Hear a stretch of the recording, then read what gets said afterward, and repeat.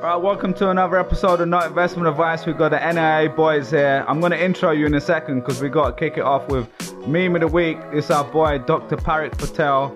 Definitely a real person, drpatel.eth. And this had me howling, boys. It said, and it's a picture of the head of state of India, Mr. Modi, hugging Putin. And the caption is, "Can't keep Gujaratis away from a discount." And bro, this had me howling so much. Because what's the headline? India's going to buy discounted Russian oil, right? Exactly, yeah. So Russia is offering oil at a heavy discount. We'll be happy to take that. India looks to bail out Putin, etc., etc. Okay, Bilal, why is this so funny? As a Pakistani Brit, can you explain to us the humor involved with this? Because it's a dark joke. It's a very dark joke. Out of the three of us, I was the only one who can present that. Yeah, because we don't want to get cancelled or demonetized before we monetize, as we said. But yeah, so obviously we've all seen Russell Peters, Indians versus Chinese people doing business. That's a classic joke. Yeah. But specifically within the brown community, there's a group of people called Gujaratis who are from Gujarat, and they the joke is that they're like cheap or whatever, right? So, is that southwestern India? Is this the right? I don't even know what part of India it is, but it's just. I think it's in the south, but they are known to be very good at business. Is this completely? Correct? Yeah. And in the UK, specifically, you get a lot of like the store owners are Gujarati and stuff like that. I grew up with a lot of Gujarati friends. One of them's listening right now, Hitesh Patel. I sent this to after. And but it's the bigger story obviously is India is buying up some of that nice cheap oil that is going around right now. Because it's a good business opportunity.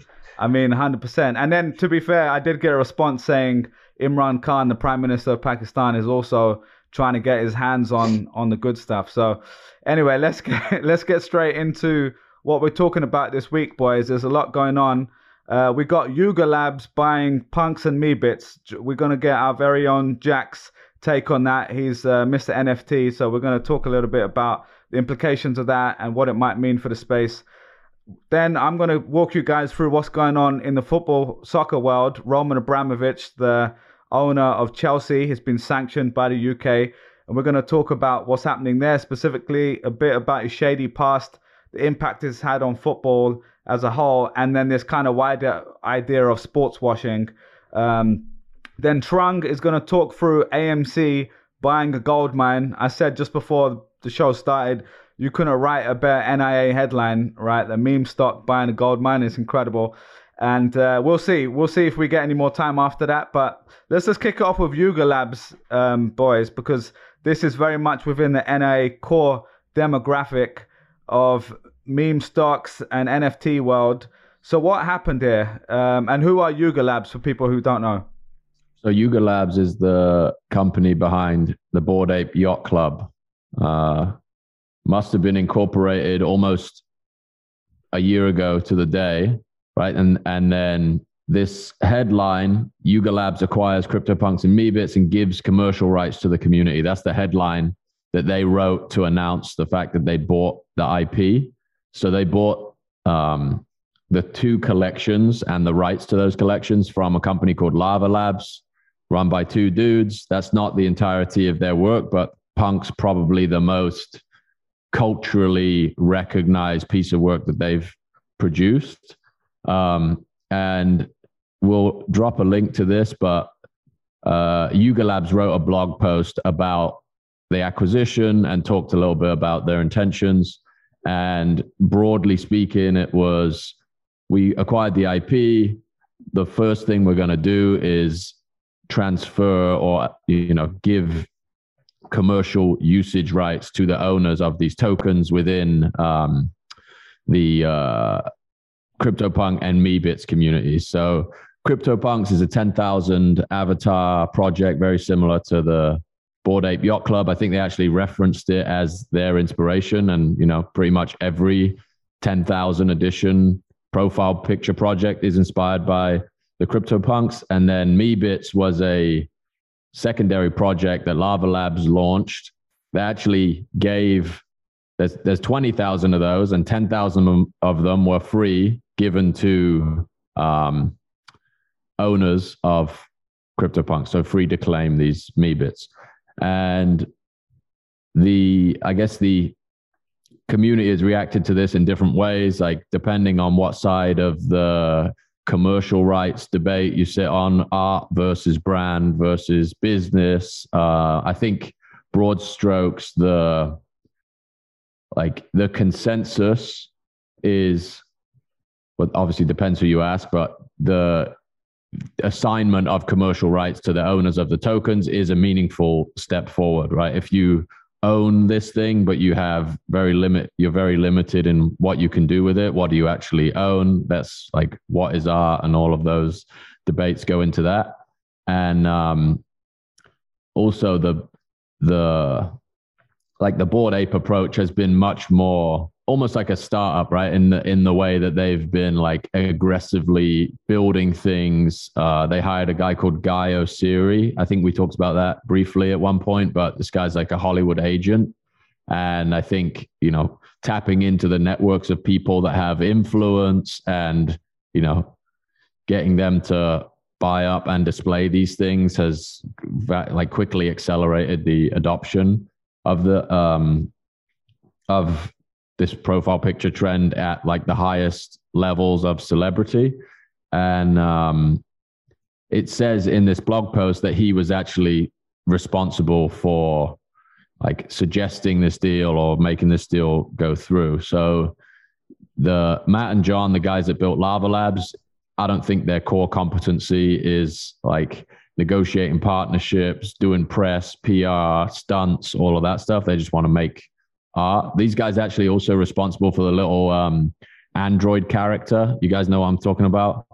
Wait, like Google's Android? Yeah, they designed that. They designed that little half circle head thing. Sick. I didn't know that. So Bilal, come on, bro. That's your hood right there. Yeah, so they're like in it for the art, I would say, right? They have a couple other collections, generative collections, Autoglyphs, another famous one. And it seems like they, over time, like with the Bored Ape collection kind of catching up to punks in terms of market cap, there's all this pressure coming from the community. Like, what are you going to do to, accelerate the adoption of these things, or how are you going to make them more attractive? And the kind of opposing opinions on the community side, one is like, yeah, do the same thing. And the other is like, no, this is just, these are historical digital artifacts, art pieces. Like, you don't need to add all of that stuff in here. And like, kind of, there's a purity to it as it stands. And the details of the deal have not been made public. I heard a number 350 million somewhere. To me, it sounds wrong to me, but it sounds low because they also acquired a bunch of assets in the process. So 423 CryptoPunks and 1,700 Meebits. I think the value of those alone at market price would exceed that by... It's already like $500 million right there. Right? Yeah. So I have no idea what the number was. And Yuga Labs has said that they have no immediate plans for it other than returning or granting, I should say, commercial rights to the people that own the tokens. And then that debate just becomes stuff that we've talked about on this podcast for a really long time, which is how effective is that? How much value can be created by a community? And I will say one thing, since the original thesis that we put out, the decentralized Disney idea, a year in, there are still only a handful of examples of people that have really executed something recognizable and have genuinely created like additional value beyond the collection itself. So I think the cynical argument is more to do with like any meaningful copyright exchange or any meaningful like copyright venture that uses the IP is going to have to be negotiated at the brand level, or like with the founders, with the people that are running the entire business. So remains to be seen, but a lot of people welcome the move, right? It's like, this is a better situation, for the community than having no ability to use these things in whichever way you want to. Wait, Jack, in a previous episode, you talked about, is Funks related to how Punks did not allow for commercial usage of their PFPs profile? Yeah, so they issued a bunch of DMCAs. Like that's a big, like Lava Labs, the guys who created CryptoPunks have went through this. There was this period of time where they were just constantly issuing DMCAs for their copyright being used incorrectly. Were people taking them down? On some exchanges, yeah. So they would issue DMCA complaints to OpenSea or to Foundation, whoever that was hosting the work. And then Funks, as an example, their collection got removed from OpenSea. So now they have their own decentralized marketplace that, short of, I don't know, AWS taking it down, I'm not sure there's much anybody can do. So yeah, that's another interesting thing. All of these derivative projects that have existed off the back of Punks over time, I don't know if this actually changes the value of any of those things. But there's been a few. You hold all three, right? You hold Bored Apes, CryptoPunks, and Funks. And Meebits. Disclaimer. Yeah. And Meebits, the whole. Yeah. The full so deal. Jack, for your retirement portfolio and your family's future generational wealth, is this move positive in the end? I think you have to bet on the guys that created the most amount of value in the shortest amount of time. Okay. I would say yes. I think my thesis remains the same though, as how much room do the individual assets have to go up from here? How big is the market of people that have that amount of disposable capital, income, whatever you want to call it, versus does the next stage need to be, company X buys character Y, right? What's the next market to take it to the next level? And then does it retain its cultural relevance over time? I think maybe there's a good discussion to be had from a traditional startup and business acquisition strategy perspective, where they got so well capitalized in such a short amount of time that they can literally take their competition off the market, swallow up the OG competitor, and then have, even if they do nothing, they're kind of protecting their position in the market just by having the ability to, control that collection. So I think incredibly savvy move from that perspective too. Yeah.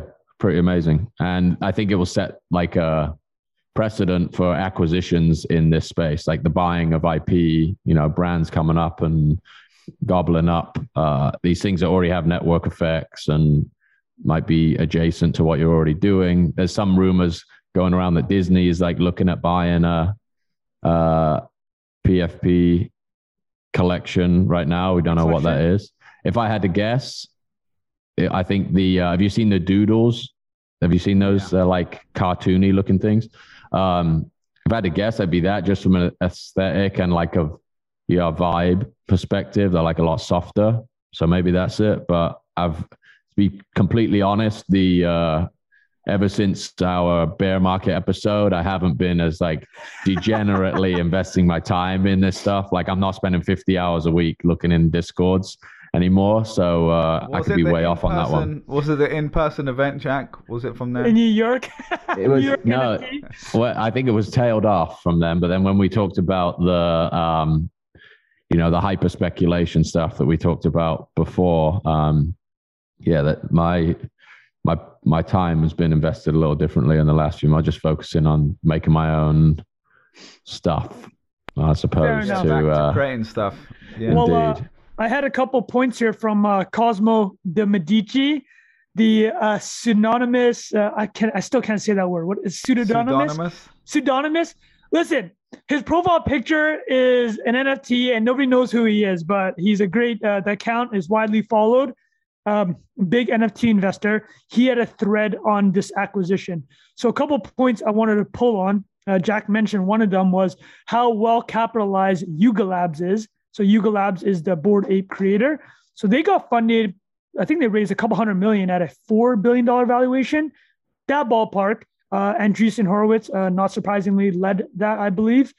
But Cosmo brought up a great point that, Jack, you brought up just now, is the idea of a well-capitalized player in a market gobbling up an OG. Let's talk creative market. The example he brought up specifically is Louis Vuitton buying Christian Dior. Now, if you know, actually, Louis Vuitton didn't buy Christian Dior. It was the other way around. But as we discussed many episodes back, the story behind Bernard Arnault, the third richest person in the world, the majority owner of LVMH. Yeah. Is what? Wait, what's up? What Jack referred to? He asked, "Who's old matey who owns that fashion brand?" Who's the old matey? The old matey is the third richest guy in the world. I'm probably saying his name wrong too. But so that story was he had a large pot of money coming from a construction manufacturing family, goes out and buys Christian Dior, and then turns Christian Dior around. And Christian Dior is a legacy fashion brand, right? And then Christian Dior goes around a couple of years later. This all starts in the mid to late 80s and buys LVMH. So this is one of those situations, right? And I think the larger point is you have a steward now. Like, why is LVMH so valuable? As we talked about, it's a $300 and $400 billion company. They are a steward of brands, right? And the Yuga Labs becoming a steward, as Jack alluded to, they seem to be much more commercially minded, right? They have that gentleman, the Hollywood agent that kind of probably runs a lot of their partnerships and strategy now. They're thinking about how do we increase the value of this brand.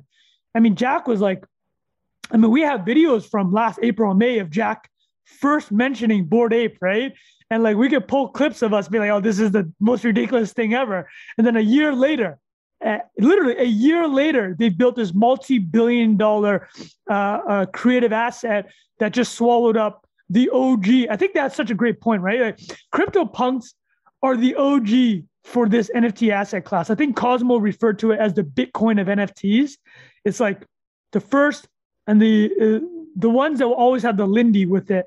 But because of the commercial mindedness of Yuga, they'll be able to capture that and hopefully for Jack's bags, increase the value of everything. Now Cosmo brought up two other points I wanted to talk about. Because Jackie said, like, how much more can these go, right, from this point? It's like, how much more valuable can these things get? They're quite valuable. So he looked at the entire portfolio. He says between Bored Ape, crypto, or Meebits, Autoglyphs, and like mutants, the Bored Ape mutants. So there's like 60,000 PFPs across that asset now. His instinct is that that's still like not a lot. He's saying that that's still pretty scarce of a resource, which fair enough. If we believe the crypto economy will become on board 2-3 billion people, and you only have 60,000 of these assets, I get that.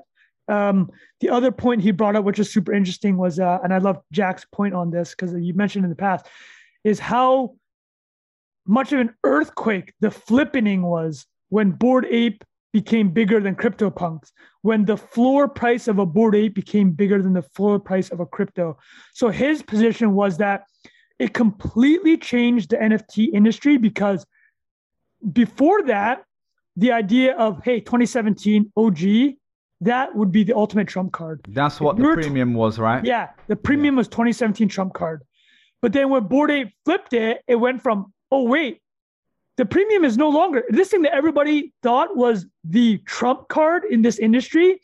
It turns out if you manage your PFP collection well and you play the cards right strategically, you can create a greater asset than the Bitcoin of NFTs. And that led to this, I don't know what month it happened, Jack, you'll know, but he said that afterwards, it was just a race of new NFT projects because what everybody thought was the main criteria for what made NFTs valuable, the lindiness, the old school, the OG-ness, just went right out the window. I'd love you to opine on that. Yeah, that's a good. You articulated that really well. I think the idea that there's only room in people's heads for a certain number of like top tier things in a category is a really interesting way to think about this too. Like in the watch world, let's say, right? If you would say, what are the top 5 luxury watch brands in the world? Most people would come and give you the same 3, 4, 5 every time. And I think that's like, the AP, the whatever. And the idea that you value those based on when they were founded is like, if you think about being at the inception of a category, you really overweight or overvalue certain criteria based on your proximity to the criteria at the time, right? But what really matters is how much of a cultural impact they can have over a significant period of time. And it is like a 10D chess move to swallow up the only real like competitor you have for the person who is like the high net worth individual. It's like, which signal do I pick? Right. Yeah. And the only reason you would pick the Punk over the Bored Ape is because you want to be signal more like OG crypto status. Right. But now that is even out of the window. Like those, you're buying into Yuga Labs that created Bored Apes. They now own that collection. So I don't think the purchase of a CryptoPunk now means the same thing as it might have done, you know, even 6 months ago. But again, I'm talking from the perspective of people who are so close to it that all of the intricacies of who owns what is actually in your mind, versus like LVMH owns dozens of luxury brands, and a consumer of one of those brands might never identify with another 20 of their brands, right? So like these are like culture holding companies. And honestly, it's mind blowing to think about the level of strategic thinking that's gone into this. And it's not coming from a team that has this experience, at least the way it's been positioned, right? It's like, these guys are creative, they're writers, like they saw CryptoPunks, they were inspired by it, we're going to do another one. And now it's like brand conglomerate decisions and like buying up IP and assigning it in different ways.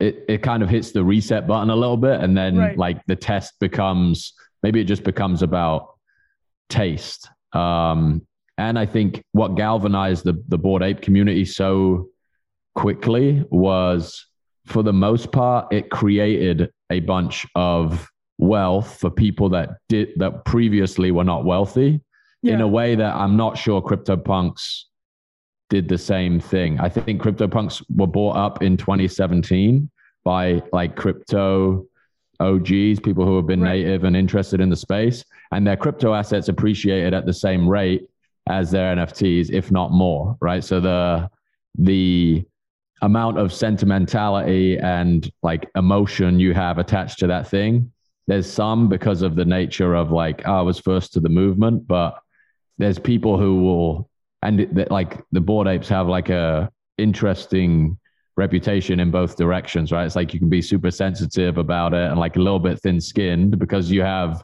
90% of your net worth tied up in this thing that to most of the outside world is the most ridiculous thing in the world, right? So they have a little bit of a reputation of being like, a little bit reactive and like, but it galvanized community, whatever, in whatever definition you want to give that. But the fact that people are extremely financially and emotionally invested for a number of reasons. And I don't think there's a few other examples of different like communities people have joined that have done that, but none to the extent that the Bored Ape effect has had, right?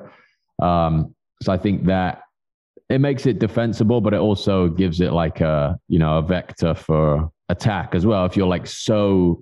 If your success is so contingent upon culture, then like there's plenty of fashion brands that have had their like moment in the sun and then kind of tailed off. So now it becomes about executing over time. It's really interesting to think about like how long an aesthetic can remain relevant too. Like the style of certain things my thesis that I gave on this podcast before was CryptoPunks have like there's some timelessness to it because it's so simple and so like evocative of like pixel art that it could have been designed in 1981 or tomorrow, right? Versus Bored Apes definitely feel like moment in time, like around this era. So we'll see how that plays out, but it kind of scrubs some of the rules and assumptions. What you're saying is Bored Ape could be the Ed Hardy of NFTs. Sorry, I couldn't help myself. It's pretty funny though. Someone's getting pissed right now. I used to rock Ed Hardy, bro. All of us did. I'm sure. Jack, I'm sure you had a few of those graphic. What's the guy's name? Man, I could never pull off an Ed Hardy. What's the guy's name? The designer, Christian Nagardier. I forgot his name, but I don't know. But what's the other Ed Hardy thing? Because I think that was part of the Kazoma thread too. Von Dutch. Yeah. I definitely sold a few Von Dutch bags back in the Bling Bling King. baby pink, baby blue era. Yeah. Wait, hold on a second. So Jack, I think I want to emphasize this point. And I think it's major. Taking away the trump card of this is the oldest collection, that's huge, right? Like that must be an earthquake. Because it means that anything in the future could take out. If you have a better strategy, if you have a better go-to-market, if you have more cultural weight, and it's like you said, this is now turning into the fashion world in the sense of like, I don't know if that's the case. I don't know. Yeah, I agree with you. And I think like people just use whatever it is they need to use to rationalize their allocation to this stuff, right? Like in the same thing in the art world, like the most valuable art in the world, you don't just say, how old is it? Yeah. Like there's a lot of old shit that's worthless. Right. And then Jeff Koons is selling this thing that's made in a factory for 9 figures because he's a marketer and he knows how to tell a story and get it in the right place. So everyone's looking at it. And I think that is like, we've talked about this at length. The attention, your ability to command attention is far more of that's far more of a measure of how successful you're going to be in this world, how much more relevant you're going to be. And every single like layer of society being organized in this direction, going digital, etc., is as soon as you erase like the signal that everybody thought this thing was giving off, as soon as you change that, it's like we talk about key man risk and key meme risk and all of these ideas of like, as soon as 51% of people believe this thing represents X, then you might not want to be associated with X anymore, depending on who you are. And I think that's like true in everything. Anybody that's like die hard affixed to a single asset or a single idea, like with exception of the people who are building that thing, it's a riskier place to be, right? You don't control the variables, culture changes around you. And, and like you said, the fact that you've witnessed this happen once is probably setting precedent for the fact that it could happen again. And who knows, could be in 10 years, could be in 10 weeks. Yeah. Dude, love it. I was going to ask a question for you guys, and maybe Trung, you might have another example that you mentioned from earlier. Like, as Jack mentioned, applying this to the traditional business world or startup world, like this power move of saying, like, there's me and one other big player, let me just go buy them out. Right, and especially being the newer player, are there any other examples that come to mind of people who have done this successfully? Outside of Web3, you mean? Yeah. Just whether it's I'm thinking like DoorDash, Uber, like that style. That happens all the time. They're all playing in a particular market, and they're like, let's go grab the second player or the first player in this case, I guess. Yeah, I think maybe this is completely off of a comparison, but like buying features for like big technology firms, like didn't Apple buy Shazam? Just looking that up this week. Like just accents to the thing that you're already building. There's actually a pull quote I should have called out at the beginning of this from the co-founders of Lava Labs. Okay. They said, Yuga Labs are the innovators of the modern profile picture project and the best in the world at operating these projects. They are the ideal stewards of the CryptoPunks and Meebits. In their hands, we are confident that they will continue to be vital, thriving projects in the emerging decentralized web. That's kind of your standard, like, this is going to be great for everybody. Jack's right. Gone corporate. Sell, bro. Sell it. Sell everything. No. That's one argument, or it's like the opposite argument, right? It's gone corporate. It's like being stewarded by people who have a lot more to lose, and it has like ridiculous amount of capital behind it. As an investment, maybe it gets more robust, but as like a signaling of like the decentralized web and like, being a cypherpunk and like keeping your private keys under your kettlebell and all that stuff, it's kind of a counter signal to that now. But can I ask a question for you guys as well, your opinion on this? Because I think you brought up a great point there, Jack, about time, like, a moment in time, like being the oldest version of something is only one variable, right? Like, it's still a variable, right? Like a Rolex being around for X decades or however long it's been around, there's a certain lindiness to that, as you mentioned. So if you've managed to stay around for that long, that is a positive signal if you can maintain the other variables, right? Which is going to sound like an old man here, but the coolness factor or the relevancy of, you're still innovating, whatever you want to say. But to me, again, just trying to be objective here, a lot of Web3 stuff is about pushing things forward and the progressiveness of things, creating a new thing that is better than the last thing. And it's, I'm not sure if I've got a conclusion on this, but curious to hear your guys' take on how much of a factor will it be longer term, because isn't it always going to be we've got a new thing and that can be that can replace the old thing versus this old story that might work in traditional companies like LVMH, right? Like, I think that's a great comparison. Even if you think something in the middle, like media, like a traditional media company, there's longevity and lindiness to cartoon characters or something like that, but they create new ones as well, or they create new versions of it. Even if you think of like Batman we spoke about, or Spider-Man, like they're still using the same character, but they've adapted it and evolved. So the question is, will something like a Bored Ape be able to continue that can be evolved on, which maybe it can?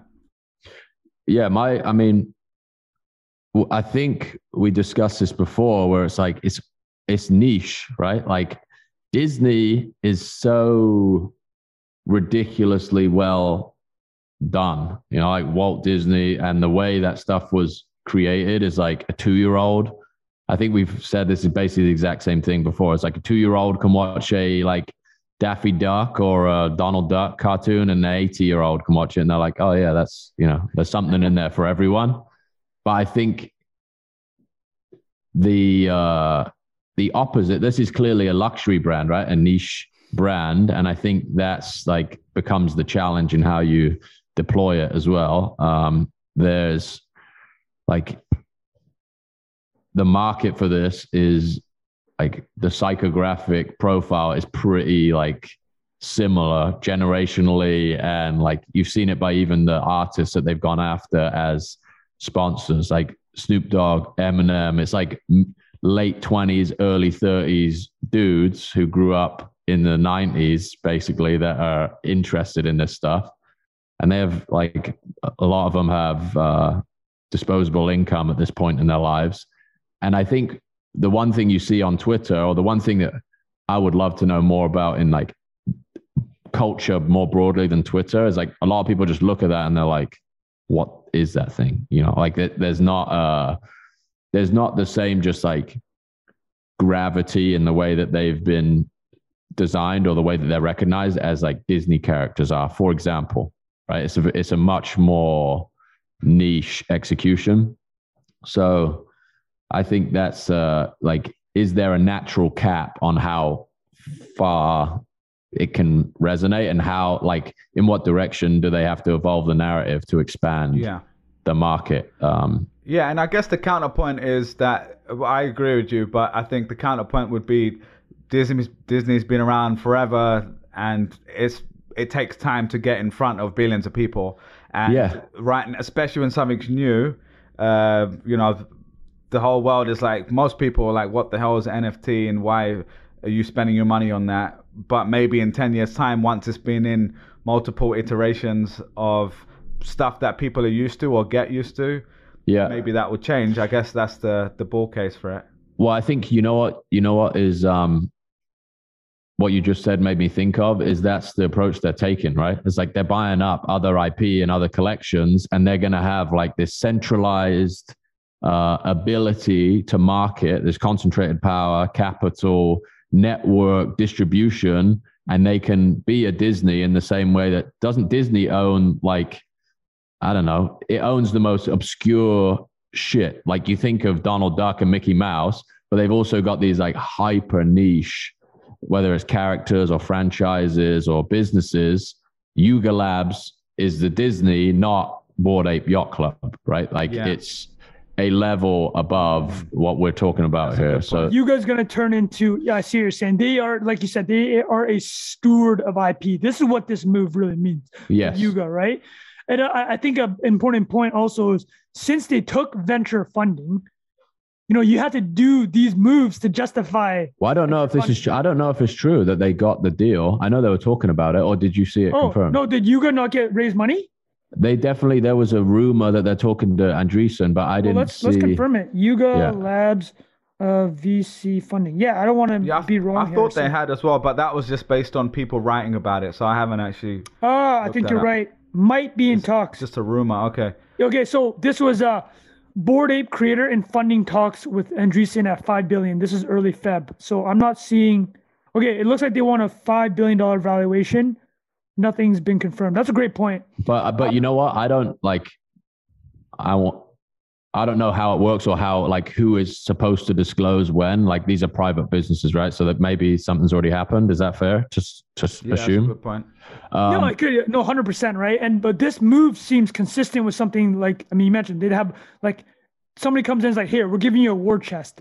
If you were to build the Disney of NFTs or in Web3, like, what would you do? It's like, well, we buy CryptoPunks. It's like, okay. Yeah, I think we're going to find out that this deal has been done, and there were some like expert negotiators and deal structurers involved in making this happen. This is not just the characters that came up with the collection, right? It's like there's a lot of very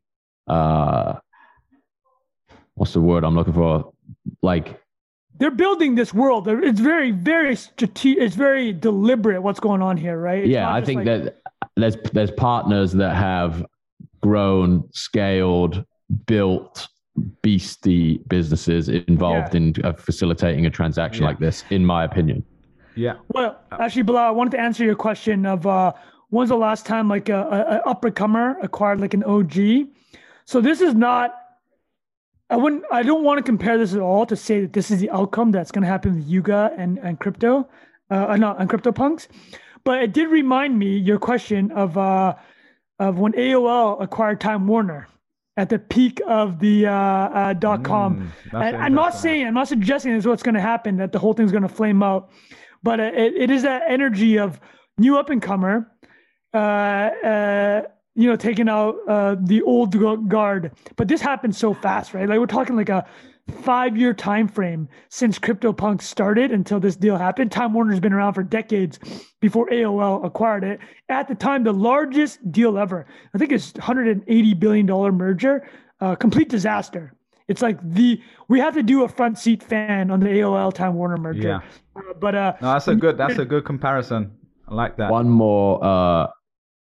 more item for the Yuga Lab discussion is they late last year announced that they were going to be launching a token. So, and they said Q1. And I think, if I'm not wrong, May 8th was floated, or April 3rd, one of the dates that's associated with the beginning of the project. And last week, there was this big blow up on Twitter because they were asking people to for their social security numbers and like addresses and all sorts of stuff. Yeah, so the speculation is that they're registering as a security and they needed to gather all this information. And if they're going to distribute equity to all these different characters, then you need to know something about them. And they're obviously, again, sophisticated operators and legal partners and whatever else is going on behind the scenes. Nostradamus Butcher over here. Yo, man, hey, has he missed? Has Butcher missed? Not really. Has not really missed. Have I made any money from Butcher's prognostications? Zero. I've made $0. Well, if you haven't made negative, then you're doing all right. You're doing great, I made negative. I made negative. No, Jack. No, that's a great point, Jack. I didn't even think of the KYC story that we might have shared in the group chat, but we didn't talk about today. All right. Anything else on that before we move on to Roman Abramovich? Really good. That was a good deep. That was great, man. That was a little bit of everything. A little bit of historical context, business strategy. This is why people come to NIA, right? Like we're just gonna give you a little bit of everything. We're like a gumbo. We're a delicious gumbo. It just gets better with time. Man, you ever made like a gumbo type dish and then you try it the next day? It's always better delicious, the next day. A chili, Yeah, you gotta let the flavors, right? The flavors come together. Let the flavors. This clip, you want to take that clip out and put it right at the beginning of the video, right? That's the cut clip. Of podcast. All right, talking of gumbo, let's move on to Roman Abramovich. Okay, where do we start here? Okay, so let me tee it up for Bilal. Go on, Tron. Okay, NIA listeners. Excuse me. I just coughed. I got so excited. You may not know, but Bilal Bling Bling King Zaidi is a massive fan of Chelsea Football Club. No, I'm not Chelsea, not Chelsea. Don't insult me. Well, actually, talked about Bling Bling King. The history is my other thing that I ran at the same time was something called Arsenal Review. It was a big Arsenal website. So I used to write about Arsenal almost every day for many years. So what's the relationship to you? Okay, Arsenal is your favorite football club.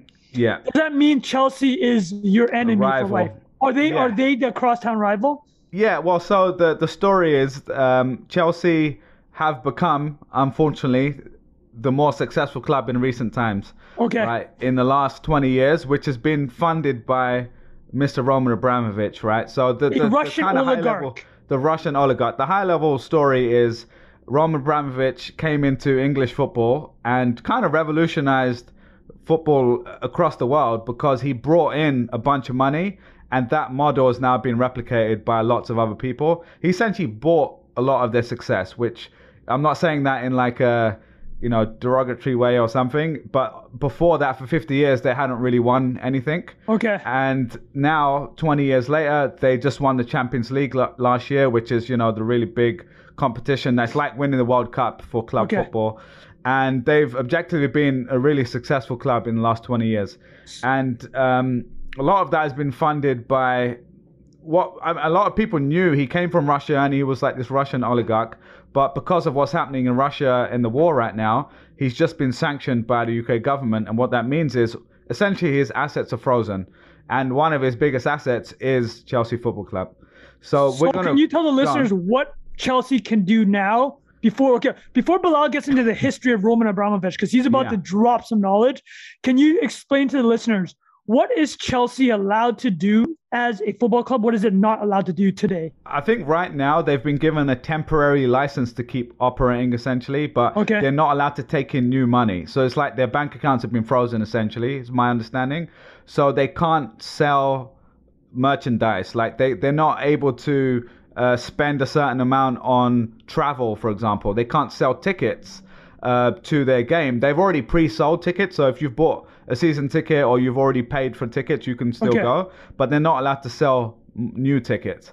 And so that doesn't really matter too much because a lot of their tickets are kind of pre-sold, but it's more the principle of the club is in limbo, at least for a few weeks while things are being figured out if they're going to be able to sell. But if we back up a little bit, before he got sanctioned, basically 1 or 2 weeks before, Roman Abramovich came out and proactively said, I'm going to sell Chelsea. Right. And that was already quite a big deal because, he's got more money than God. He can basically do anything he wants. He's been making a loss for many years with Chelsea. What's his net worth, to your understanding? I know I think it was like 15 billion or something like that. Maybe a little bit more. So it's a crazy amount of money, but what has happened is, in that time, he also said, I will sell Chelsea, and the net proceeds, which is key, net proceeds, I will give to victims of the war. Again, another kind of broad statement. Victims of war could also be Russian people who are also kind of, being impacted by the war. Net proceeds is a cheeky way of saying, what does net proceeds mean? The word net, let me tell the listeners, the word net CFA Trump is when you hear the word net, red flags everywhere. Yeah, so exactly. In Hollywood specifically, I'll give you an example. This is more germane to Hollywood, but there's a term called Hollywood accounting. And this is why when you hear movie stars negotiate deals, you always hear Tom Cruise gets 5% of gross box office. The reason it's gross is because he does not want the accountants hitting that net line, because they'll put marketing expense, 50% of budget, travel expense, 10% of budget. By the time you get down to net, nothing. There's zero. Eddie Murphy, a famous comedian and movie star, called the net profit monkey points. He's like, I don't want none of the monkey points, because he knows that when it gets to the bottom, there's no money left. So to Bilal's point, the net proceeds, questionable. But Bilal, I've already derailed this enough. No, that's Can right. you start from the beginning of Roman Abramovich's story and hit us?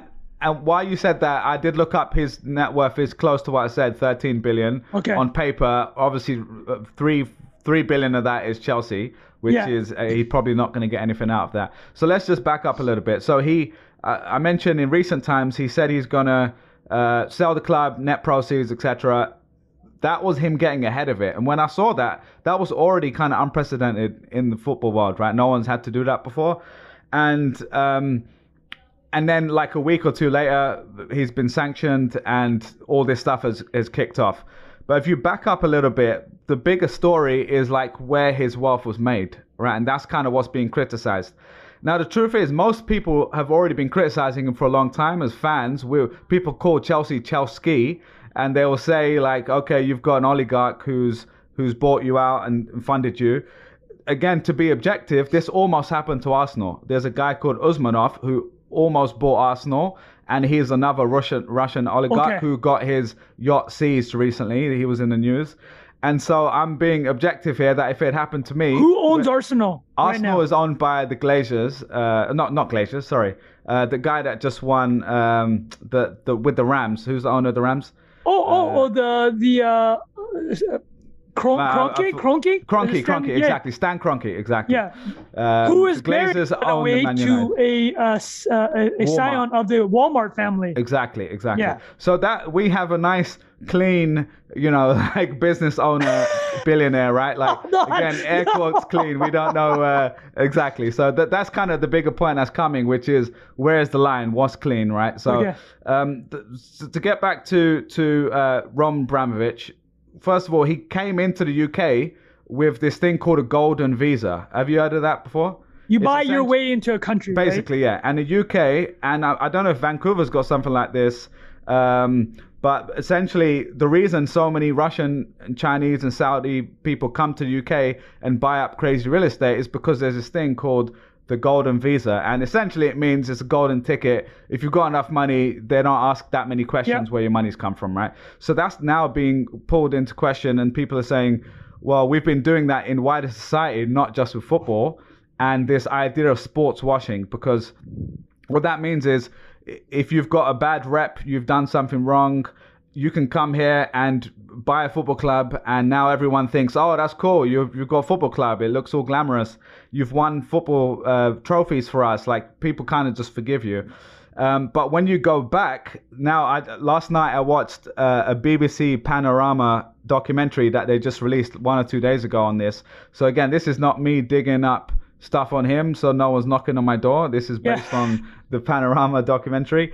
There's a few key things. 1992, he's alleged to have basically stolen diesel from a train and rerouted it and sold it off. So it's when he's 25 years old. There's records of him basically going to court and having to defend. So this is like early Allegedly. And he was also apparently kind of grew up poor. I think he was an orphan or something like that. So this is in 90s Russia, the Wild West. after, you know, the USSR the fall of the Soviet Union was falling, things were becoming privatized. And that is the birth of a lot of these oligarchs, right? Like people were basically buying for pennies on the dollar. And so 1992 that happened. Then 1995 is where he really made a lot of his wealth. And the kind of summary is a lot of the oil companies of the country were being put together to be privatized. And himself and his partner, Boris, we'll call him Boris, is they basically bought an asset that was potentially worth billions for about $200 million or around that price. And there's a whole backstory to that, but the summary is apparently, again, allegedly, they paid off an official with $10 million. Again, there's records of this in some court hearing, because later Boris, I think, sued him for $6 billion. Yeah. So during this court case, they brought up a lot of these things. So he's kind of talked about it before, but it's kind of flown under the radar. And the conclusion to that is they bought it for 200 and then eventually sold it for $12 billion 10 years later.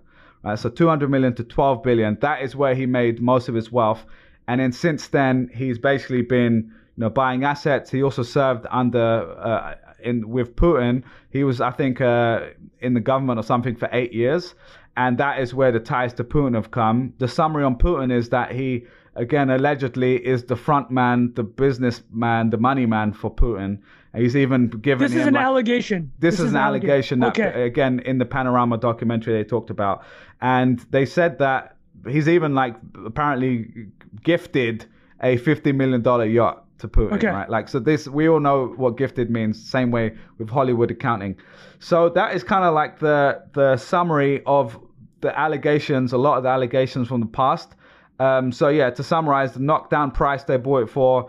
The big thing here, though, is that it was also apparently funded by the government, right? So not only did they get an asset for a few $100 million when it should have been a few billion, he didn't even use his own money. It was a loan from the government, and this is something called loans for shares. I can walk through this if you want. And I think, Trung, you've been looking into this. So what is loans for shares?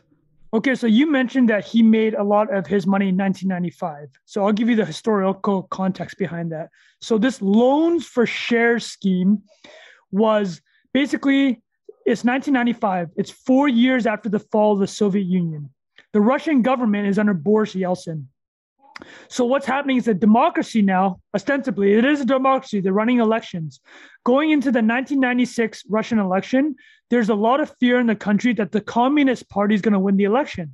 So you just had communism fall and the Soviet Union fall, and now they might come back into power in Russia. So Boris Yeltsin had two purposes that he needed money for. Number one is just to run the state. The state was already not run very well because it's coming out of 70 or 60, 69 years. That's a joke, 69 years of the Soviet Union. Nice. The government wasn't running very well. And then he also needed money to run the election, right? So how is the government going to raise money? The tax system is in shambles. But Bilal alluded to, they have all these assets. Because as we're finding out in the last couple of weeks, Russia is a natural resource monster. Last week, we talked about commodities. They own 10% of the world's oil, like 10% of natural gas, 10% of all these important precious metals. So the government has these state-owned assets, particularly the oil and gas industry. So they sold, the loan for shares situation goes exactly like this. Commercial banks would lend buyers, like people like Roman Abramovich, this whole class of individuals that turn into oligarchs. They're all politically connected. They were lent money and to buy these assets from the government. So now the government receives the money, right? And in exchange for the government receiving the money, it was a loan. They put up collateral in these companies. So some banks, like take one oil company, for example, it was $10 million a loan, and you got 40% of the oil company as collateral. And if the government didn't pay that back in a year's time, that converts into equity into the oil company. So that's how you buy something at a cut down rate, is completely what Bilal said, right? No, that's a great way to put it. And then Trung, just to add to that, so you can argue that could be a really great way to do it if it was done correctly, without corruption. 100%. And the criticism is that on top of this, there were a lot of like auctions at that time, right? Exactly. And the auctions were restricted who could do them, right? Exactly. So they weren't real auctions. They were fixed. Yeah. Well, I'll give you an example. There's a crazy story. So these 12 assets that were sold, like a very extreme example of how they fixed one of these auctions was the auction was held in like Eastern Siberia. And to auction for the asset, you had to physically be there. So you don't want to know what they did at the airport in that they shut down the airport. So no planes could arrive and no one could bid on the auction except for the individuals that were pre-selected. Yeah. The other sketchy thing that happened was the loan was made but the auctions themselves would only happen after the election. So that means everybody was incentivized to make sure that Yeltsin won, right? Because they wanted Boris Yeltsin to stay in place because he was versus the communist regime and the Communist Party, a much more friendly, quote unquote, to business. But I'll actually tell you a couple interesting things that happened. So the reputation, as Bilal alluded to, was that this time, 95, 96, created these oligarchs, these Russian oligarchs. But I read a really interesting academic paper about this particular loans for shares scheme. So it was sketchy, it was rigged, but it actually wasn't as big of a in terms of the entire economy as it's held up to be now. Like if you mention loans for shares, everybody says, oh, that's why the Russian economy is a disaster. And like, that's why it's run by oligarchs. But a couple of interesting things from this article came out is like the entire assets that were sold, so these 12 companies, is about $2 billion. That's only 10% of the Russian stock market at the time. And just as an example, Gazprom, the gas giant that has been feeding gas to Europe for these past decades, they sold $2 billion worth or gave away $2 billion worth of Gazprom in vouchers to the citizens. So like in terms of how large this privatization was, it wasn't as big as perception has it now. But then the question is, why has it held this perception that loans for shares is the reason why oligarchs exist? But then isn't it also trunk that they eventually, like 10 years later, they sold for way more than that, right? Yeah. So there's two parts to that. Maybe they did. Go ahead. Yeah, I'll explain that. No, that's a huge part. So they sold later, right? So the value increased 10 times. It's because the Russian economy exploded. Gas, natural resource prices went up. So like in mid 2000s, when gas, especially oil, was on the rise, it's like all these assets, like you said now, are worth so much. And so the misperception, according to this paper, is that analysts looked at how much like Exxon or Chevron or Shell was getting per barrel, and they're like, man, like the Russian government really undersold this asset versus what an Exxon would have gotten. But what they're not taking into consideration is the fact that there's geopolitical risk, right? It's like, would you rather own Exxon or a Russian oil company in 1995, right? That's going to be a massive discount.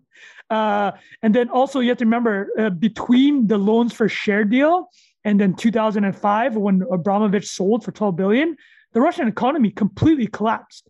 The Russian economy completely collapsed in 1998 and they defaulted on their debt.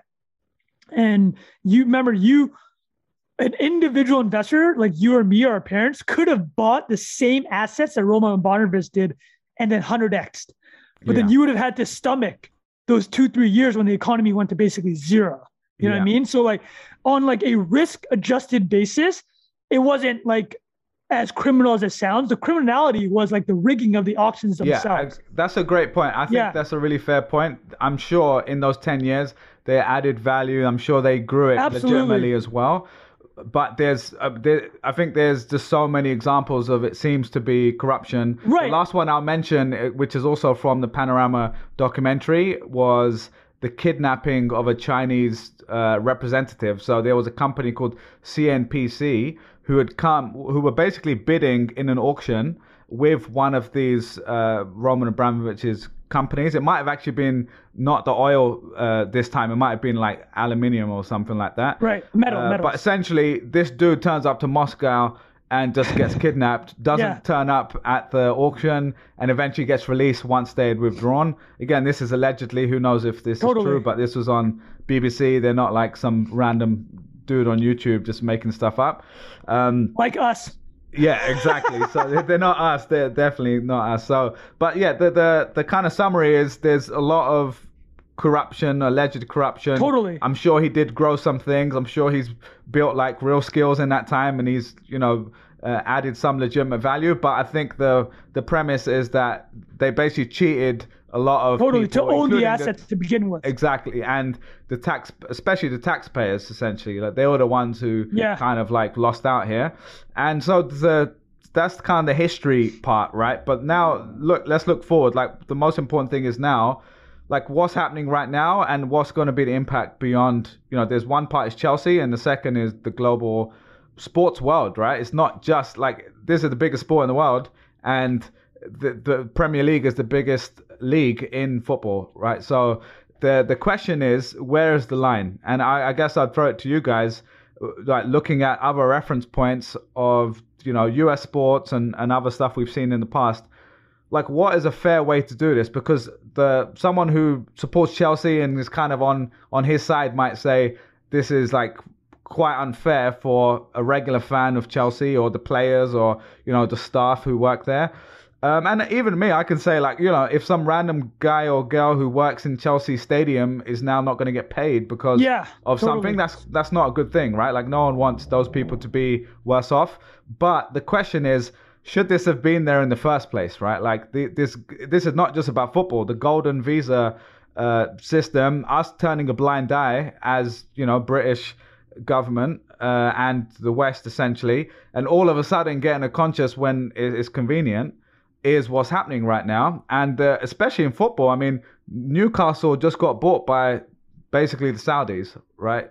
And the manager of Newcastle, Eddie Howe, was just asked a few days ago in a press conference, what do you think about the 81 people who were just executed in Saudi Arabia? What did he say? And he basically said, like, I'm a football manager. I couldn't like talk about football. That's so true, man. Now, what's going to happen is Pep Guardiola going to be asked for Man City soon because they're owned by Abu Dhabi, I think, and PSG is owned by the Qataris. And there's lots of examples of because they all have human rights issues, right? Exactly. It's such a great point. Yeah, and that's the kind of wider discussion. We're not going to solve it today on this call, but.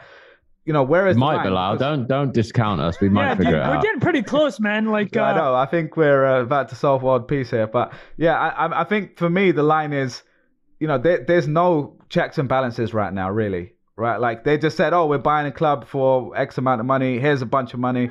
Everyone turns a blind eye. And then the truth is, the football world has got its own corruption problems. FIFA has had its own, problems around this. The World Cup that is the coming Olympics. It's all everything is corrupt around. You bring such good points. Like this is not just about football, right? You made the broad points about sports washing. Like Mikhail Prokhorov, another oligarch, owned the Brooklyn Nets, right? It's like the basketball, and then now the Brooklyn Nets are owned by Joe Tsai, the co-founder of Alibaba, right? He made billions of dollars coming up in the Chinese Communist era in the early 2000s, and then more recently, and we saw what happened with Jack Ma, with the Chinese government clamping down on him. Is like these assets they're just whatever. There's 1,000 people that can own these assets that we talk about, these sports leagues, and it's like behind the quote is like behind every great fortune is a great crime. Is like there's just some truth to that, right? And I had no idea about the Newcastle situation, but I think that's such a salient example. Is like if you right now are a football fan in Europe and you're making fun of Chelsea, it's like you should probably look at your owner too, right? It's like who's the owner of your club? And then the Newcastle situation is so interesting. It's like now Saudis are like they're not particularly the nicest people in the world, right? The Saudi government. Yeah. And so I guess the question is we don't really have a resolution here, but the one thing I will say that the US sports, some of them, and I'm not an expert in this, but there's a sense of financial fair play. So in the football world, we do have financial fair play in air quotes, but all the leagues are dominated by the richest clubs. And it's not like the NBA where you have like a salary cap. There's a salary cap in the NBA, right? Yeah. Yeah, so there's not a salary cap the same way you have in the NBA. There's not like a draft where like the bottom teams get better picks the next year and stuff like that. And I'm not saying we need to like Americanize the football world necessarily, but we need to have a better, more equal footing, because right now it just has been, if a rich person comes and buys your club, you're over several years, you're gonna kind of buy success. And like for a club like Arsenal, Arsenal has been kind of like the opposite model. We've obviously got a billionaire who owns us, but they've been trying to create a self-sustainable model, generally speaking. They upgraded the stadium 15 years ago. They bought cheaper players and then sold them for more. Like, there's a few examples of clubs who do that. Arsenal, Dortmund, Liverpool even, you can argue, have seen success through kind of quite smart business behavior. Again, I don't know all the details. Maybe someone's going to say in the comments, like, actually it's owned by this person and they've done XYZ. Now, like, the bigger question is this idea of morality in sports, right? Like, where is the line? Because, we can literally make an argument against every single owner, like you said. And so I don't know what the answer is to this, but we wanted to cover it because it's obviously pressing topic with Roman Abramovich. Anything else from you guys? Any other thoughts on that? I had one quick thought on why the perception of oligarchs around loan for shares persisted. It actually benefited everyone at that time to make people believe that these oligarchs were responsible for owning all this economy by these means, right? Even though I just mentioned loans for share only accounted for maybe 10% of the economy. That's not nothing, but it's not 100%. If you think about it, it benefits everyone. It's like, if you are the government, it makes it sound like, oh, they're privatizing quickly, right? Like, if you are a foreign investor, come. Like, we will play ball, money talks. There's that perception. The oligarchs obviously want to keep that myth going, right? For the same reason. It's like, yeah, we own the entire economy. Like, obviously that's come back to bite them 25 years later, but at the time, you're gathering power. And then the opposition party to Yeltsin and his government, they're the same, right? They're like, listen, look, they just gave away the entire economy. So like, everybody at that time was incentivized to be like, yeah, loans for share was giving away the entire economy for nothing, right? It's kind of twisted, but it makes sense. That was my only point on that. And I had a question for Bilal was, what is everything we said about don't question, look at your own ownership. What are you reading through the grapevines? Two questions. Number one, who do they think Chelsea's going to sell to? What are you seeing? And can you tell us some of the internet fights that you're reading about? Have you seen anything online? There was this good internet beefs going on. Like, I love hearing about these different worlds that I'm not involved in.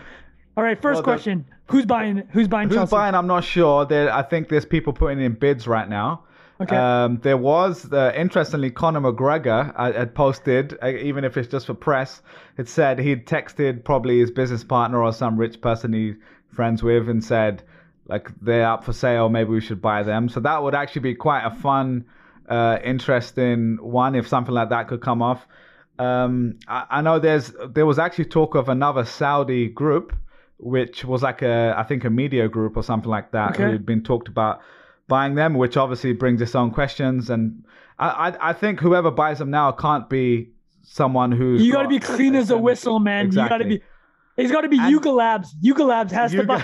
Yuga Labs buys Chelsea, yeah. And the good thing is for a lot of the competitors like Arsenal, Liverpool, etc., is to say, all right, this is one of the dominant teams who now hopefully won't be able to play kind of on an unfair playing field, right? Like, they've been okay to take a loss to up to the max, basically, that you're allowed, because he's willing to take a loss because it doesn't make a difference to him. And I don't know who the owner's going to be, but those are the few that have been kind of floated around so far. And to answer your question on fights, I mean, less so the fights, but more the memes. The memes have been insane. I mean, like, Did you send one? Like, so, Ryanair? There's pictures of like the players flying on Ryanair, or one of the players doing like a group dinner, and it's like looks really terrible. So, but yeah, the kind of serious point is, I mean, look, if from a football point of view, if you're a player right now, do you want the smoke? Do you want to be there at Chelsea, or do you want to be somewhere else? Like, if you're someone who's about to sign, like I think Haaland has been talked about, who's one of the best, strikers in the world right now. like there's talk about him going there, but would you really want? It's going to deter people, right? Like that's the point. So I think it'll be interesting to see 6 to 12 months from now. My opinion is it'll probably end up selling to someone pretty clean-ish, right? And they'll probably still be a dominant player because they've already got such a big leg up. Right. But I think over a 10-year time frame, it's going to be difficult for them to do what they did because they're not going to be able to just take a huge loss. Like that's not able. Most teams can't do that. So that's kind of my prediction for it.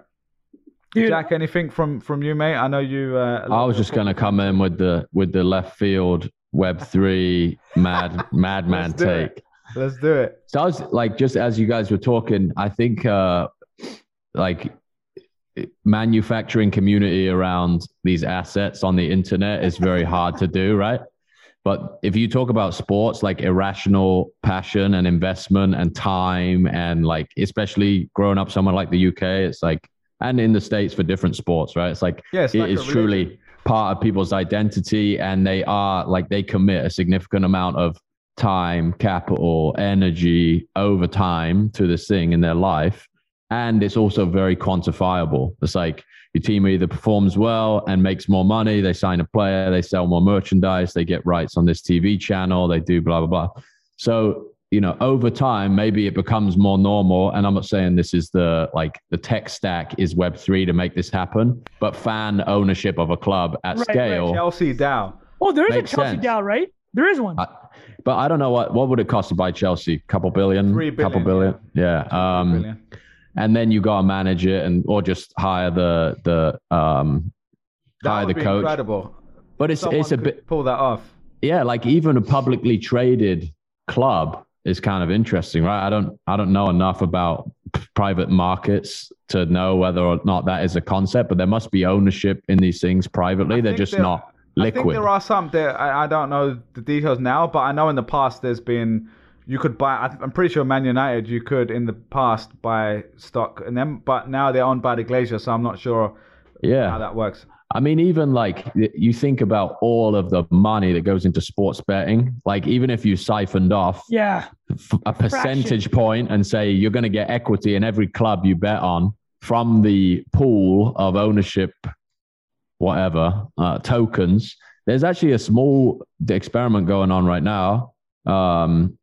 There's a couple clubs, I think, that are being bought by crypto communities in the lower leagues in the UK. You have to read up on that and talk about it on another episode. Yeah. But talk about like bootstrapping community out of the box. There's very few things that do that like sport does. So I can see, you know, again, there's obviously transparency issues with source of funds and all of that stuff in that world as well.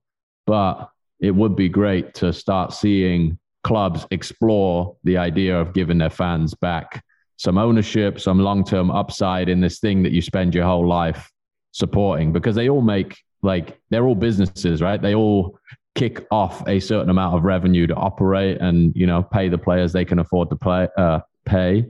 So I think just those organizations were going to get more dynamic over time. We might not be at that point right now, but maybe we'll get there eventually. Chelsea DAO, man. Yeah, I love that idea. Chelsea NFTs. Every seat in the stadium goes off as an NFT. I love this. Fractional ownership. Jack's you get royalties on your seat if you own a season ticket as an NFT. I mean, there's so much to be done. So many ways to skin it, for sure. Yeah, it's just probably just not as profitable as, you know, just a straight up JPEG. So we're a ways out. That's a good point. No, that's a great way to round it out. Trung, anything else from you before we move on to the most NIA Trung fan headline of all time? Yeah. AMC buys a gold mine. I love that Jack came in with the Web3 angle. So Jack, what do you think, man? Who do you think's gonna own Chelsea? Well, actually, guys, I was thinking you could turn it on to a DAO and sell the sheets as NFTs. I'm like, Jesus, Jack, just answer the question. Love it. All of us is the answer, Trung. Everybody. That's it. We're gonna, it's the response to the inverse Soviet Union, mate. Inverse Soviet Union. right, love Fair it. Enough, but yeah, man. so I'll just close that section out by saying, as much I'm sure there's some Chelsea fans listening to this, and I wish you the best as a fellow football fan. I wish you the best. Also the worst. And if they crumble all the way down to get relegated, I will not complain. So it's all good. All right, let's move on to the last one here. AMC buys a gold mine. Trunk, what the hell is going on here, man? Okay, so this is Tuesday, March 15th. This news hits the headline. So hopefully we can get this episode out tomorrow so it won't be old news because you know with this meme stuff, the news cycle moves quickly. But I want to actually take this opportunity. I can talk about the deal for this gold mine, the AMC. Can you give me a screen share? Yeah. But I also want to talk about AMC CEO Adam Aron, who is ridiculous, as you can imagine. Hold on a second here. So we will do this. I'm just going to show a couple clips. There's a couple things we can laugh about. You guys see that? Hold on a second. Okay, there's the headline. So just an absolutely ludicrous headline, right? Let's read it out for listeners. Yeah. Movie theater chain AMC just bought a stake in a tiny gold miner with a shaky financial history. That's an incredible headline. Jesus what? Christ. These CNBC headline writers, like just that, right? That is amazing right there. But hold on a second. Imagine trying to explain that 2 years ago. Like I know, right? Well, this is the funny thing. A couple things we'll look at. Here's Adam Aron's tweet explaining why he purchased the asset. Hold on, how to get rid of screen share here. I can get rid of it. Stop share. So Adam Aron says, AMC is playing on offense again with a bold diversification move. We just purchased 22% of Hycroft Mining in northern Nevada. It has 15 million ounces of gold and 600 million ounces of silver. So to summarize, AMC, the meme stock theater chain, just acquired a gold mine. So I actually saw a comment on Twitter which made me laugh really hard. Someone said, what if this is like MicroStrategy buying Bitcoin? I don't hate that, except Bitcoin's narrative versus gold. But Jack and Blau, I'm gonna show you guys something pretty funny here. So here's the tweet, and then check this out. What you have to understand about Adam Aron, the CEO, is this. He went to Harvard Business School and has a long career turning around corporations. Like this guy knows what he's doing, right? Like He is a seasoned executive. So check out these photos he has at the mine site. Just he's very 2022, right? But I'll actually give you a couple. Let me show you this one right here. So if you're thinking that Adam Aron is some noob that has no idea what he's doing, check out this guy's resume. So I cannot emphasize this enough. Adam Aron is an absolute hitter. Like this guy understands the public company narrative. So here's his resume. So 67-year-old Adam Aron, he has a BA from Harvard, this small community college in the Boston area. He has an MBA from Harvard Business School. Not a dummy. So he's worked in marketing at Hyatt and United Airlines. He was the CEO of Norwegian Cruises, the CEO of Vail Resorts, the CEO and part owner of the Philadelphia 76ers. And then before AMC, he was the CEO of Starwood Hotels.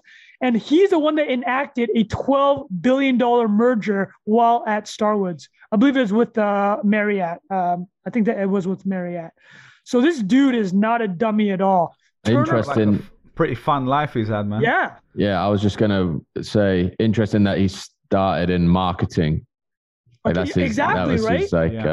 That was his thing. He's focus at the beginning of his marketer. Career. Exactly. Yeah. He started in marketing. And I mean, I got all this information from a Reddit profile of him. So you can imagine that the Redditors are not going to write it like a Wikipedia profile. In fact, I'm going to show you what the Redditors did during the height of the AMC meme stock craze last year. So this is what Reddit did to Wikipedia. they changed his profile to read, Adam Aron was named the Silverback King Kong CEO of AMC in late 2015, lauded for his transformation of AMC. Also notable that it was before all of this, because I would have guessed that it was like way closer to that crazy run up than 2015. Oh yeah, absolutely, right. Like that's when he joined the craze, but so smart guy, and this Reddit post frequently refers to him as the Silverback King Kong of the jungle. That's hilarious. The ape, we ape together. This is a hilarious sequence. Jack, you mentioned the marketing part. So he worked for United Airlines and Hyatt in the marketing department. So this is how Reddit described his experience as a marketer for Hyatt and United Airlines. A silverback like Adam has no fear. He walks into uncharted territory and takes the territory, then makes it better, and then he bounces. It's a pretty accurate description. Yeah, exactly. So he, while at United, he created the concierge program there. So I know that you guys are flyers, and this custom concierge stuff. He did a lot of that similarly at AMC. He's trying to upgrade the levels of the different tickets you can buy, tiers. You get free popcorn if you own a share in the company. That's concierge stuff, right? Norwegian Cruise Lines, he turned that business around, according to Reddit. They ask, did $1 billion of debt and competition scare Adam? No, it did not. He did not paper hand the company. The silverback gangster pimp hustled 24/7, 365 to turn around Norwegian Cruise Lines. And then the last thing I'll mention is his selling of the deal with Starwood, Sheraton with Marriott. So they formed the largest hospitality company in the world. So this guy's a major hitter, right? So go ahead. I was going to ask you, Trung, the characteristics of the run up in the share price of AMC. It wasn't a short squeeze thing, or was it? No, it was. It definitely got caught up in the meme situation. So here, we'll pull up the chart. So we'll tell you where the company's at right now. So you saw that it's a $7 billion company. It was once $30 billion. So you see it peaked here in the summer of last year. Jack, you're right. It did catch kind of this crazy wave, but it was very akin to the meme stock craze. It was shorted. I don't know if it had the same short squeeze as GameStop did. Because I just remember it being running in parallel with GameStop, and it was like the retro. We're kind of going back to the Eminem, Snoop Dogg, 20 to 30 something idiot on the computer. Is behind all of this, right? Yeah, no, exactly, right. It was like that whole movement. But what's interesting about Aron is, as we just established, this guy is platinum corporate America. So what he's done, though, is very smart. He's totally leaned into it, right? Like on earnings calls, he will say directly, he's like, we work for our shareholders, like as a wink and a nod to the Redditor crowd. And then, I don't know if you guys remember, but very famous video last summer while he's hitting the circuit. So again, marketing genius, this guy. He's trying to pull like a mini Elon move. So he's on a YouTube interview. Make sure that our long-term futures. So for the listeners, he's in an interview. The camera moves and it shows he's not wearing pants. Do you guys remember that? What a legend. Remember that? So for the listeners, I remember. Yeah, the camera scans and he's not wearing pants. So this dude right there. Oh, Jesus. So he's on the Zoom call. Look at the guy's face, the other guy's face. Yeah. But afterwards, everybody's like, that was so manufactured. Because it hit the news headline like crazy. And this guy, and again, I got to emphasize, this guy is pulling the marketing moves, and he's pulling a lot of Elon type moves, right? So super smart guy, Harvard Business School. Let me show you. I went deep on this. It's not just him. He's got his Kanye moves going. Dude, looks like. Check this out. This is the AMC C-suite. So Adam Aron, Harvard Business School. Elizabeth Frank, Harvard Business School, their chief content officer. Sean Goodman, their CFO. Where do you think he got his MBA? Harvard Business School. Last one, Stephen Colanera, their chief marketing officer, went to Wharton. So these guys are like very savvy about what they're doing, and they've done some very smart strategic moves. Like, I'll just wrap up this whole session by talking about what they did in the run-up to this gold mine situation. So last year, they sold $1.2 billion of AMC stock, right? So when your stock goes on a run-up like we just saw, what do? The best move is you raise money from the market, right? It's because you issue secondary shares because your stock price is worth so much. You take that money, you can pay down debt, invest in the business, or buy gold mines. So that looks like what they've done, right? They bought this gold mine, and I read you guys a rationale. Is like he said that there's 15 million ounces of gold resources in this mine. I mean, like 6 months ago, this mine was about to go out of business. So I read some analyst reports about if this is a good move. Some are, I think our gut instinct is like, what is this company doing? Is like they're taking like their valuable cash and quote unquote diversifying into natural resources. There's that angle. Did you say how much it was? 20. They spent I think $24 million for 22% of this company. I think that frame around Michael Saylor buying Bitcoin is quite funny. Interesting, right? Because I mean, if you think what he's been saying, it's not that dissimilar to say. I mean, and gold has actually been running up, and there's a war going on, so it's pretty smart. It's quite smart. Well, I'll tell you something funny about to mine. His justification for it. I mean, he says our strategic investment is the result of having identified a company in an unrelated industry that appears just like AMC was last year. This is hilarious. It has a rock solid asset, but for a variety of reasons has faced immediate liquidity issues. So, I mean, the meme angle is really what's going on here, right? Let's be honest with ourselves. Like the amount of press that these guys are getting, us talking about it, like we're not CNBC, but like I think we're a good bellwether on what meme is working. And so to summarize everything, Adam Aron is a beast in corporate America, and him and his team of Harvard Business School suits saw an opportunity to hop in there. I think there might be some insider dealing. I'm not 100% sure. Not like insider trading, but they might be supporting somebody on this move with extra cash. There's some shenanigans around one of the other investors, Mudrick Hedge Funds, which had previously invested in AMC. They were a former investor in Highcroft, but I don't know.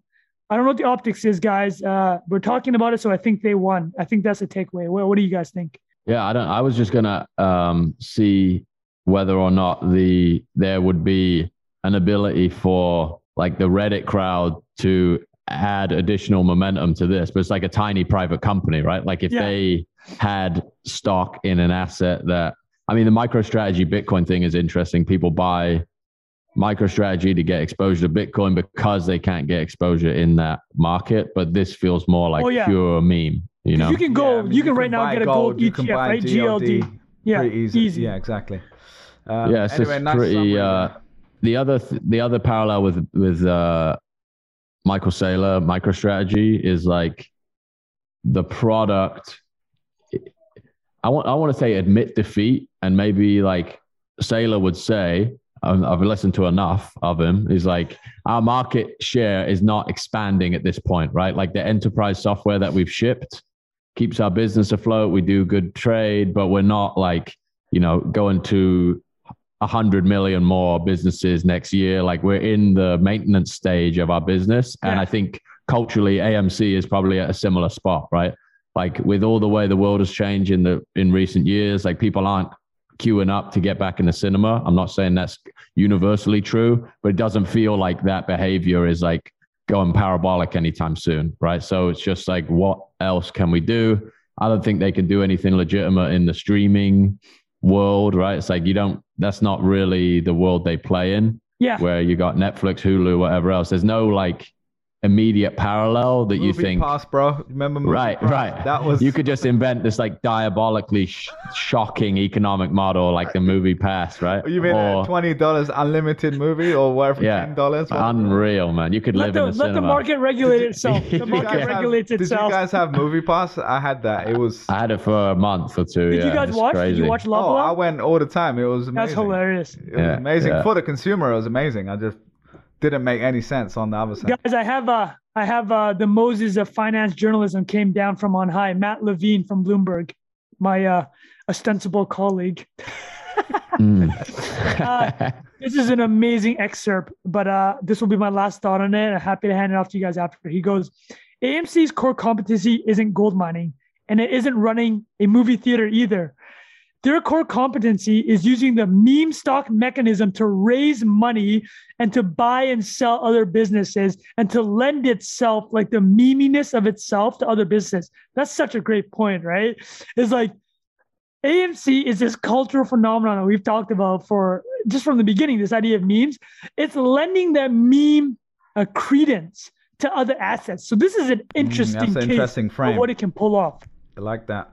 You know what? You could reinvent the acronym. Maybe they could do that next. Like American, right now it's American Multi-Cinema, but it could be like American Meme Company. Yeah. You could reinvent like it's like a holding company for memes. They should, yeah. Like Yuga is. They're basically the Yuga. Yeah. Maybe they'll go that direction. And then I don't know. Maybe there's some. Man, there's got to be some better applications for those physical locations too. It's just like this. I don't know. People go in there and watch TikTok for 2 hours. Just go in there. Yo, Jack, I gotta say, Jack's like like left field ideas are like pretty on point today. Jack, like, who's gonna buy Chelsea? Next week he's become the chief creative officer of AMC. Give me a ring. Yeah. All right, boys. I think we're hitting time here. That was great, guys. Good summary. I will say we did want to talk about Kanye West documentary, which we won't get to today. But we've got a big guest for you guys next week. It'll be a great episode. Oh no, we do have a big guest. Yeah, we'll keep it on the DL. Just be sure to listen to next week. Anybody that's made this far, make sure you're subscribed and locked in for next week. That's gonna be a good one. But I will say. That was a good chat, boys. I think we can wrap it up there. Anything else before we call it? No, that was perfect, man. Nah, everybody, thanks for listening. You know what to do. Yeah, like. Well, I'm gonna be more explicit this time, guys. We're not seeing these 5 stars on Spotify hit as much, guys. Where are the reviews on Apple? Come on here, let's juke up these views on YouTube. Now I really appreciate y'all. 100%, man. All right, boys. So next week we got a good guest coming and. Lots going on. So and I'm back in New York now. You can see my tree back in the background. So feeling good to be back home, man. All right, and as always, thanks again for joining us. We will see you on the next one. Yeah, peace out. Peace.